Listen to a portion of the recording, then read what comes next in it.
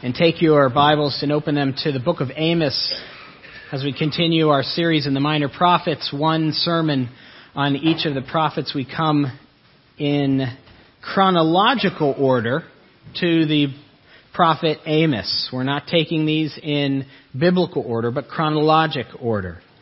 So we're still in the early parts of the kingdom, around probably 760 BC. When God called Amos to go preach to Israel. That book is found on page 1419 of the Pew Bible.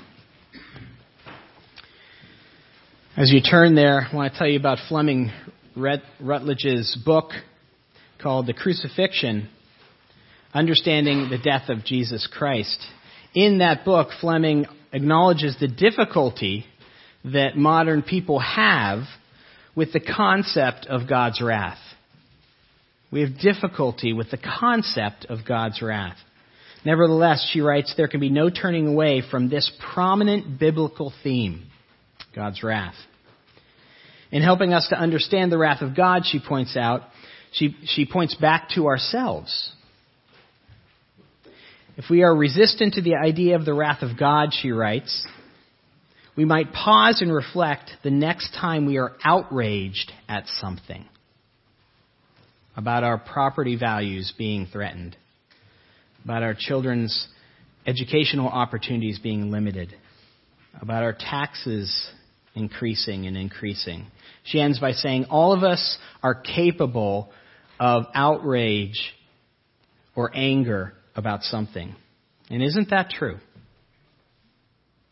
Isn't that true? What causes you outrage? Think about that for a moment. What causes outrage to well up in you? Is it, maybe in this season that we're in, is it the deadlock in Washington or the political system? Or maybe the media biases on both sides? Can't get objective news anymore? Perhaps you're outraged at how our troops are treated. Or maybe you look around at the culture and you just get outraged at the moral decay you see around you. Or maybe it's the state of the church itself being nominal and ineffective in some cases. Or how about an NFL players taking a knee when the national anthem is played? What causes anger to well up inside you? What is it that causes you outrage? Whatever it is, I want you to think about that for a moment and kind of capture that. And then I want to turn all of our attention to Amos. Because in Amos we realize that our outrage, whatever outrages us, whatever makes us angry, is nothing compared to the anger and outrage that our God feels towards sin. I want you to turn with me to the first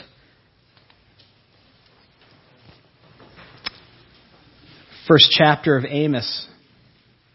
And we read there the words of Amos, one of the shepherds of Tekoa.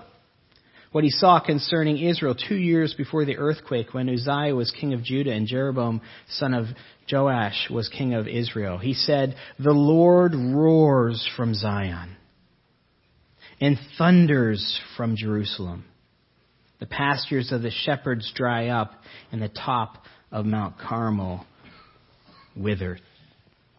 One of the commentaries that I used several years ago when I preached through the book of Amos is by a man named Ray Bealey. And the title of his commentary was The Roaring of the Lion. The roaring of the lion. That's the image that Amos paints of our God. A roaring lion. In chapter 3, verse 8, you see that image come up again. He says, the lion has roared. Who will not fear? The sovereign Lord has spoken. Who can but prophesy? God is angry. God is outraged at the sin of the ungodly. God is outraged at the sin of the ungodly. That's what the whole first chapter teaches us, isn't it? If you read this, as I encourage you to do, read each of these prophets before I preach on them, I hope you got that impression. Look with me at starting at verse 3. This is what the Lord says, for 3 sins of Damascus, even for 4, I will not turn back my wrath. I mean, that's a Hebraism there of saying, listen, it's not just 3 sins, it's not just 4 sins, it's a lot of sin. He's not going to turn back his wrath because she threshed Gilead with sledges having iron teeth. I will send fire upon the house of Hazael, and I will consume the fortresses of Ben-Hadad. I will break down the gate of Damascus. I will destroy the king who is in the valley of Avon, and the one who holds the scepter of Beth Eden. The people of Aram will go into exile to Kir. This is what the Lord says. For 3 sins of Gaza, this is to the Philistines. Even for 4, I will not turn back my wrath, because she took captive whole communities and sold them to Edom. I will send fire upon the walls of Gaza, and that will consume her fortresses. I will destroy the king of Ashdod and the one who holds the scepter of Ascalon. I will turn my hand against Ekron, and until the last of the Philistines is dead, says the sovereign God. And he goes on to say the same things about Tyre and Edom and Ammon. And in chapter 2, he starts out with Moab. These are all the surrounding nations of Judah and Israel. God is outraged at the sin of the ungodly. And he's telling Israel about his outrage. He's outraged at the sin of the brutality and excessive cruelty of Damascus. He's outraged at the sin of the inhumane treatment and slavery of the Philistines. He's outraged at the sin of the lying and oath-breaking of Tyre. He's outraged at the sin of vengeful hatred of Edom. He's outraged by the sin of the helpless in society being oppressed by Ammon and Moab. The point Amos is told to convey to Israel is God is outraged at the sin of the ungodly. As Fleming continues in her book, she writes, the wrath of God is not an emotion that flares up from time to time, as though the God had temper tantrums. It is a way of describing his absolute enmity against all wrong, and has come to set matters right. We have to understand this truth, people. God hates sin. God is outraged by sin. Isaiah 26:21. See, the Lord is coming out of his dwelling to punish the people of the earth for their sin. Ezekiel 25:17, I will carry out great vengeance on them and punish them in my wrath. Nahum 1:3, the Lord is slow to anger and great in power. The Lord will not leave the guilty unpunished. And in our public reading today in Romans, the wrath of God is being revealed from heaven against all the godlessness and wickedness of people who suppress the truth. Scripture makes exceedingly clear Yahweh hates sin. There's no getting around it. God's wrath is kindled. That's the kindling that starts the fire of his wrath.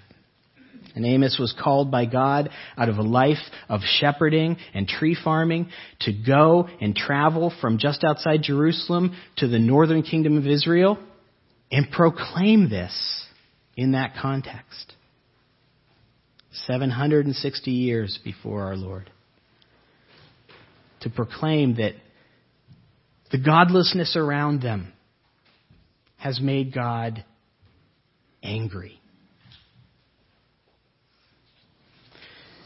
And in an application, Amos and his calling is a challenge, first of all, directed directly at the pulpits in the Christian church. Does the church do justice to the wrath of God? Is the church faithful in telling people that God hates their sin? The website Patheos said there's no shortage of feel-good preachers out there today, and they are deceiving many people with empty words. Some say there's no hell, no wrath, God accepts all sin and condones human behavior. But they are deceiving themselves and many others too. The wrath of God, it continues, will be more fierce on those who teach such lies and omit them from their pulpit, the message of God's wrath against sin, which necessitates the need for repentance, forgiveness, the cross, holy living, and obeying God. The outrage that God has towards sin is not very well represented in our pulpits today. In general, I'm painting with a wide brush here, but it's not very well represented. The beauty of expository preaching, of preaching the message that comes out of Scripture and being faithful to it, is that you can't get around this. You can't get around these difficult issues. These issues that are uncomfortable, like God's wrath. Like the main theme that is in Amos before us today. We shouldn't sugarcoat it. And Amos is a book that consistently displays the wrath of God. If you read this book, and you can easily read it in one sitting, I hope you got that feeling, the weight of God's wrath. Chapter after chapter after chapter. But not only does it challenge the pulpits, but it challenges the person too. Do we speak about God's wrath to people? Just think back. When is the last time when you're sharing with somebody that you talked about God's wrath? Do we ever express that to people? Do we ever tell people that God is outraged by their sin? Or do we shy away from this aspect of our God? Do we, as someone prayed, do we praise God for His wrath? And if we avoid this, are we actually hurting those people, harming them spiritually? Think about what John MacArthur says. He wrote, "How can people understand anything about love if they don't understand God's hate? How can they understand anything about His grace if they don't know about His law? How can they understand forgiveness if they don't understand the penalty for sin?" Men cannot, he writes. They cannot seek grace and salvation unless they are affected with the dread of the wrath of God that is upon them. Unless men sense that they are in grave danger, he ends, there's no pressure applied to them to change. Have you ever thought about that? To not tell people of God's anger towards their sin is actually unkind. In today's culture, many are afraid to speak of this aspect of God. This outrage, this anger at sin. We're afraid to be labeled as angry, judgmental manipulators, aren't we? I don't want people to think that of me. Let me ask you a question. When you read Amos, did you feel that he was manipulating Israel at all? Or just saying, like he said in chapter 3, verse 8, the lion has roared, who will not fear it? The sovereign Lord has spoken. Who can but prophesy? You know what he's saying there? This is God's word to you. This isn't me. I'm just passing along a message.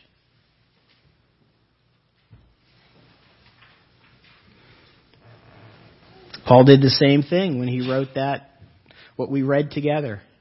He's just passing along to the Roman church that God is actually angry and hates sin. Walter Chandry, pastor and former editor of Banner Truth, wrote this: "There are no easy steps to witnessing." Boy, isn't that true? No painless, unembarrassing methods. You must bring men to see that they are filthy sinners under the wrath of God who must flee to Christ for mercy. He goes on, he says, and that is offensive. We must tell people that Yahweh is outraged at their sin. He's outraged at the ungodly. Not a very popular message today. Boy, that's going to be attractive. Boy, that'll draw them in here like bees to honey.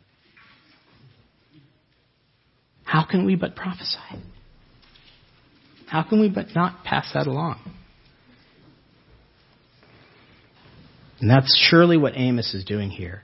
He points God's wrathful finger to the nations around them and says, look, Israel, God is angry at sin. But then he does something unexpected.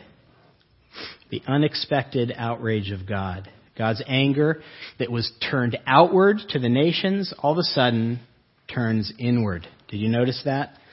Look in chapter 2, verses 4. It says, this is what the Lord says.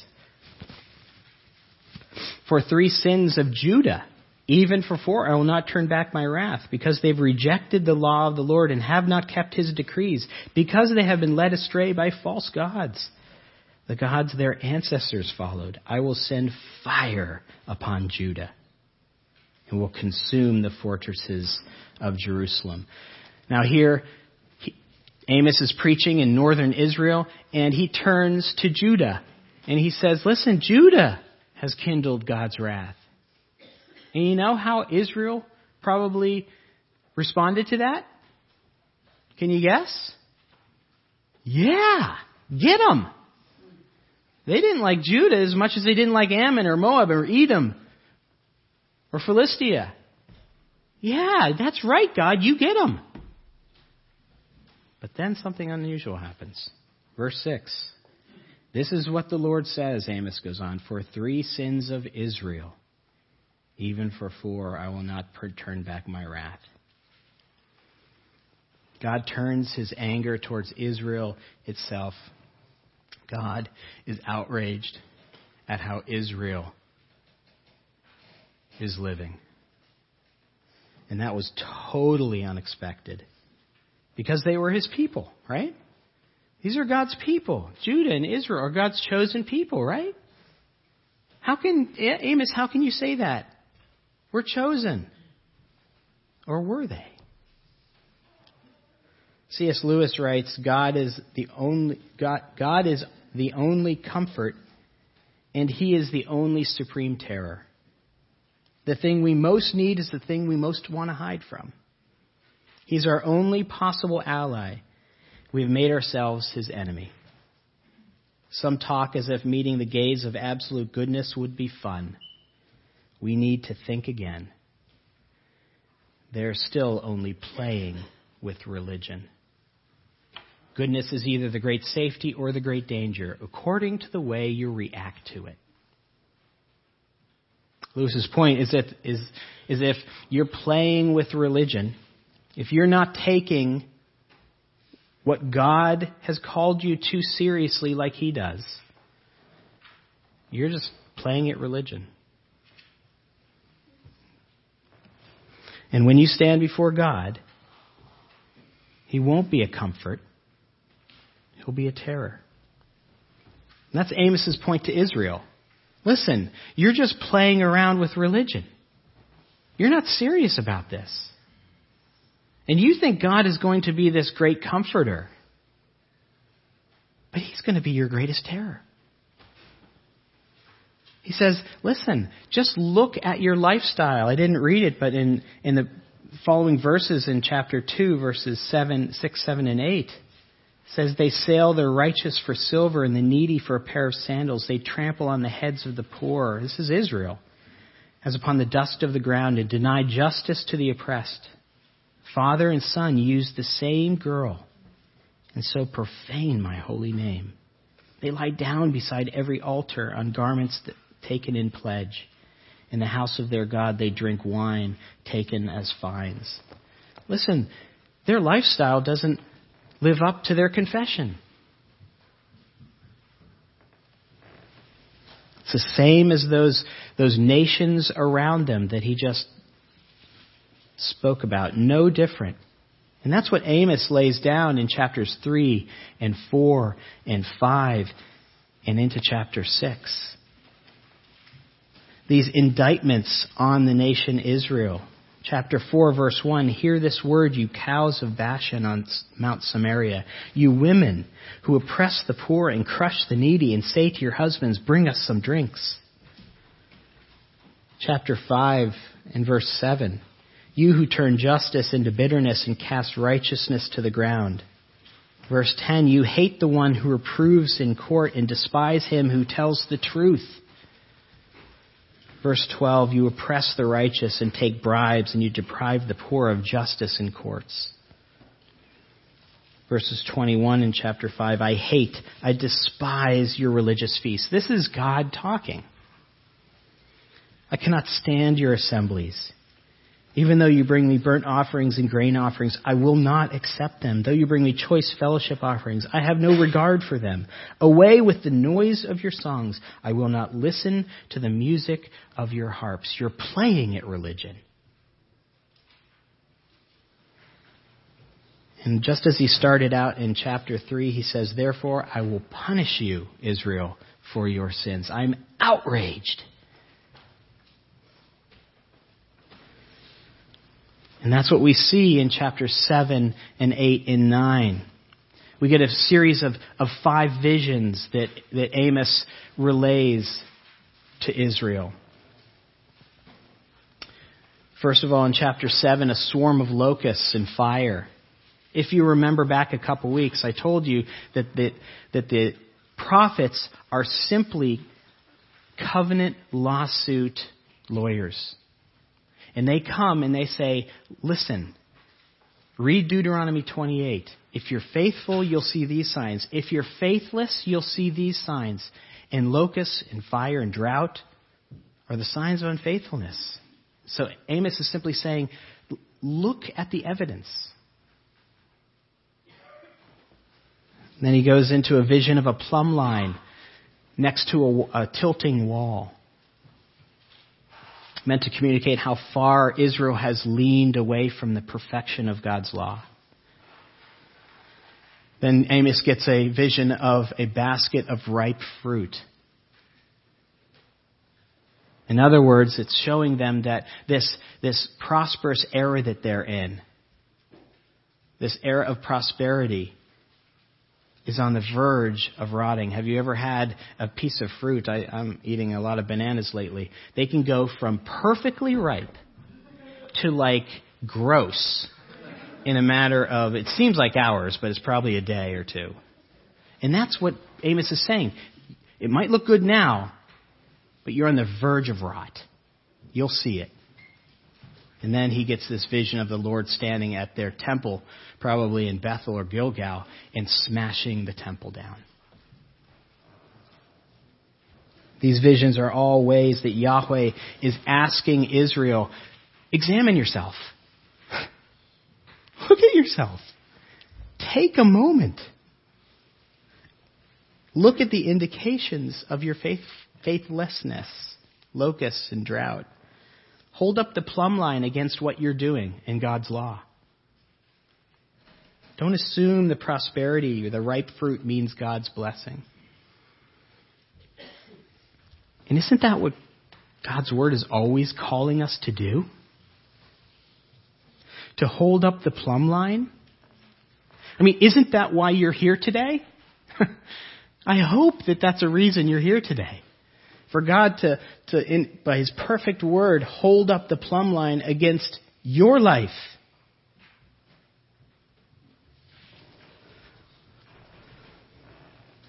Paul, writing to the Corinthians in his second letter, chapter 13, verse 5, was saying this exact same thing to the Corinthians. Examine yourself to see whether you're in the faith. Test yourselves.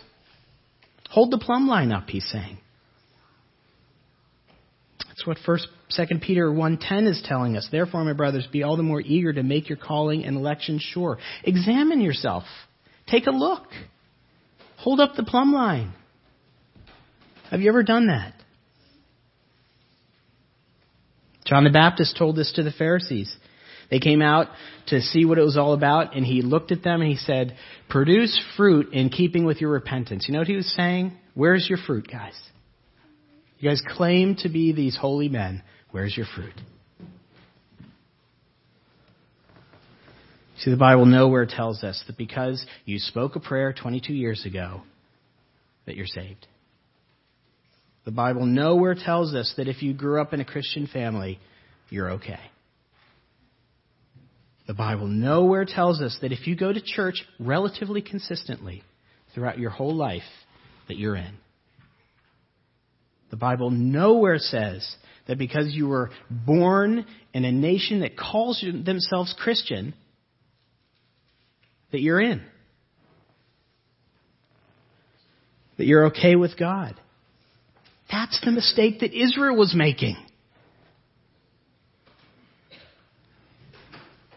As always, when I preach on this, I'm careful. I don't want you to leave here with the message that you're not saved. Truth is, I don't know. Only God knows. But I do always want to tell you you can have confidence in your salvation. And there's 3 ways you can know if you're saved. 3 ways that you can have confidence. The first way is that you depend upon the finished work of Jesus Christ and His work alone. That He lived the life that you never can.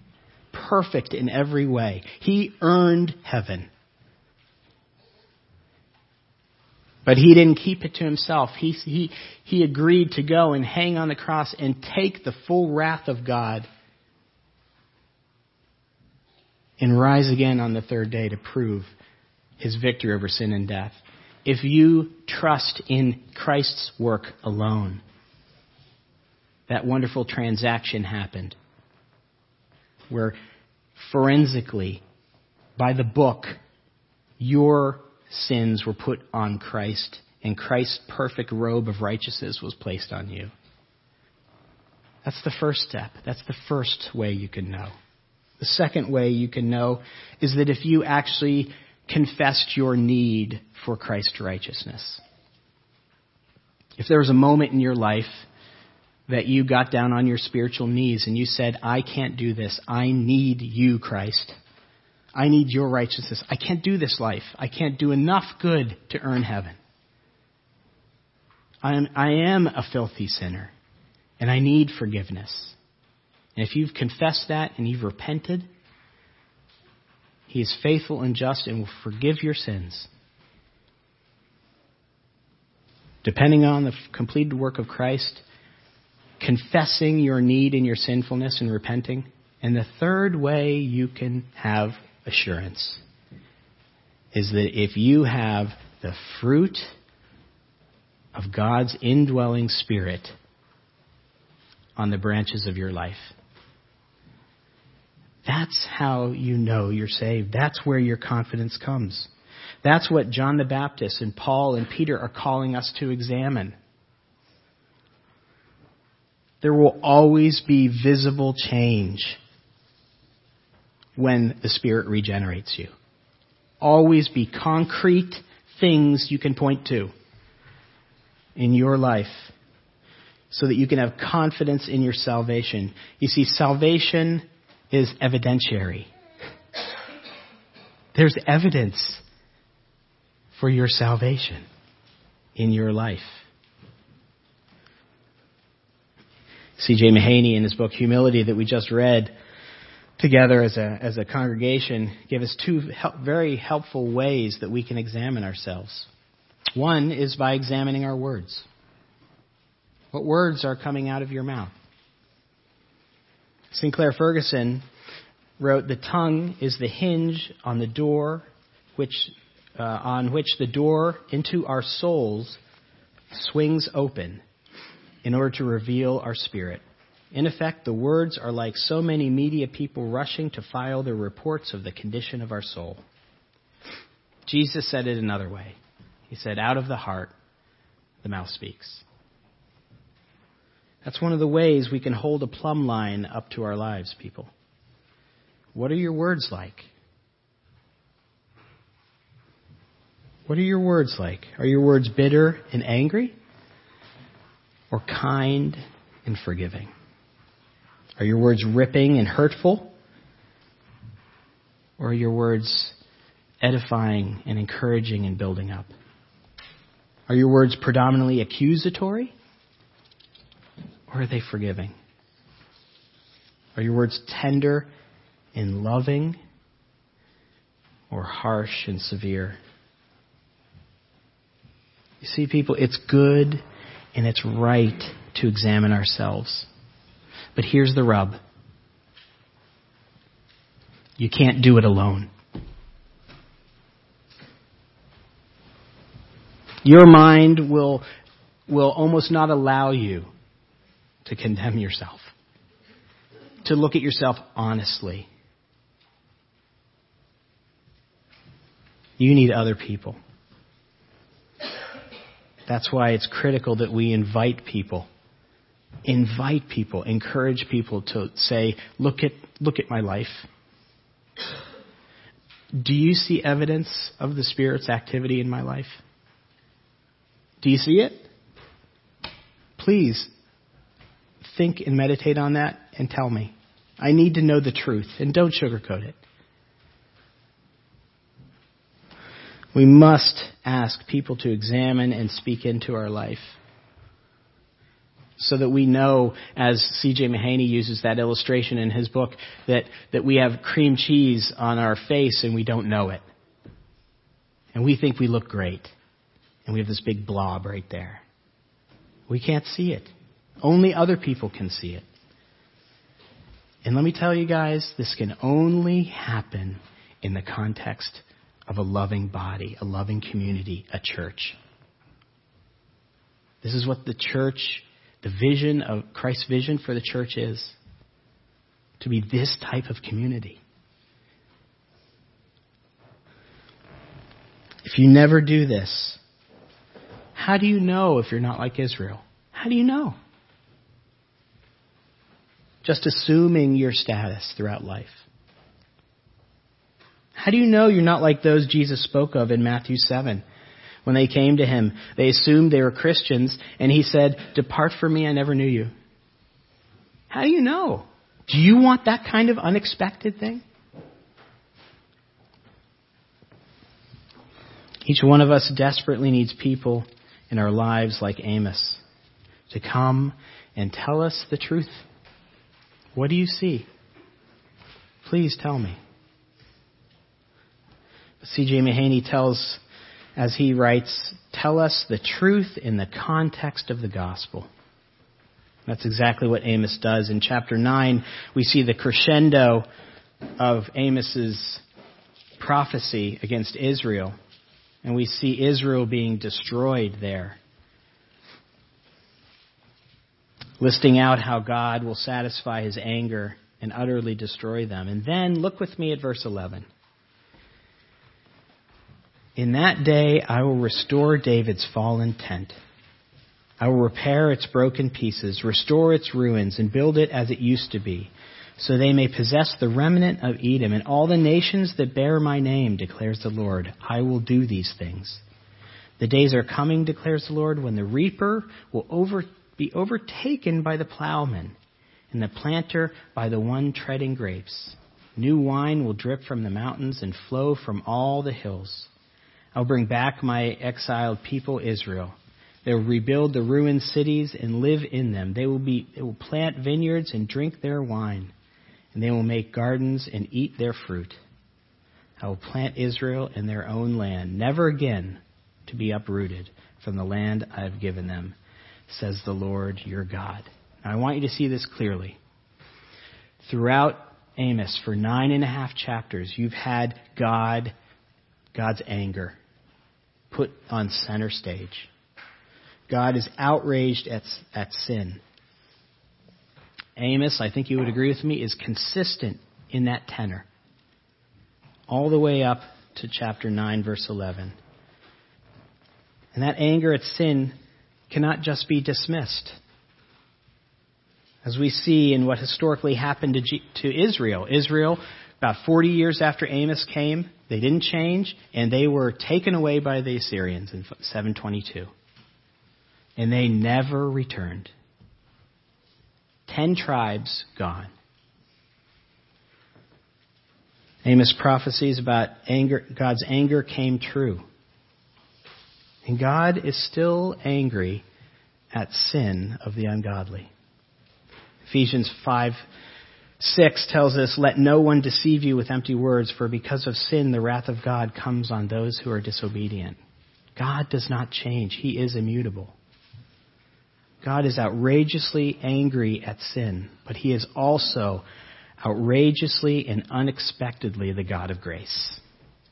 And this is what I want you to see. These last 4 verses of Amos it's what it's all about, is the grace. We hear words like restore, bring back, rebuild, replant. We hear the concepts of bounty and of prosperity.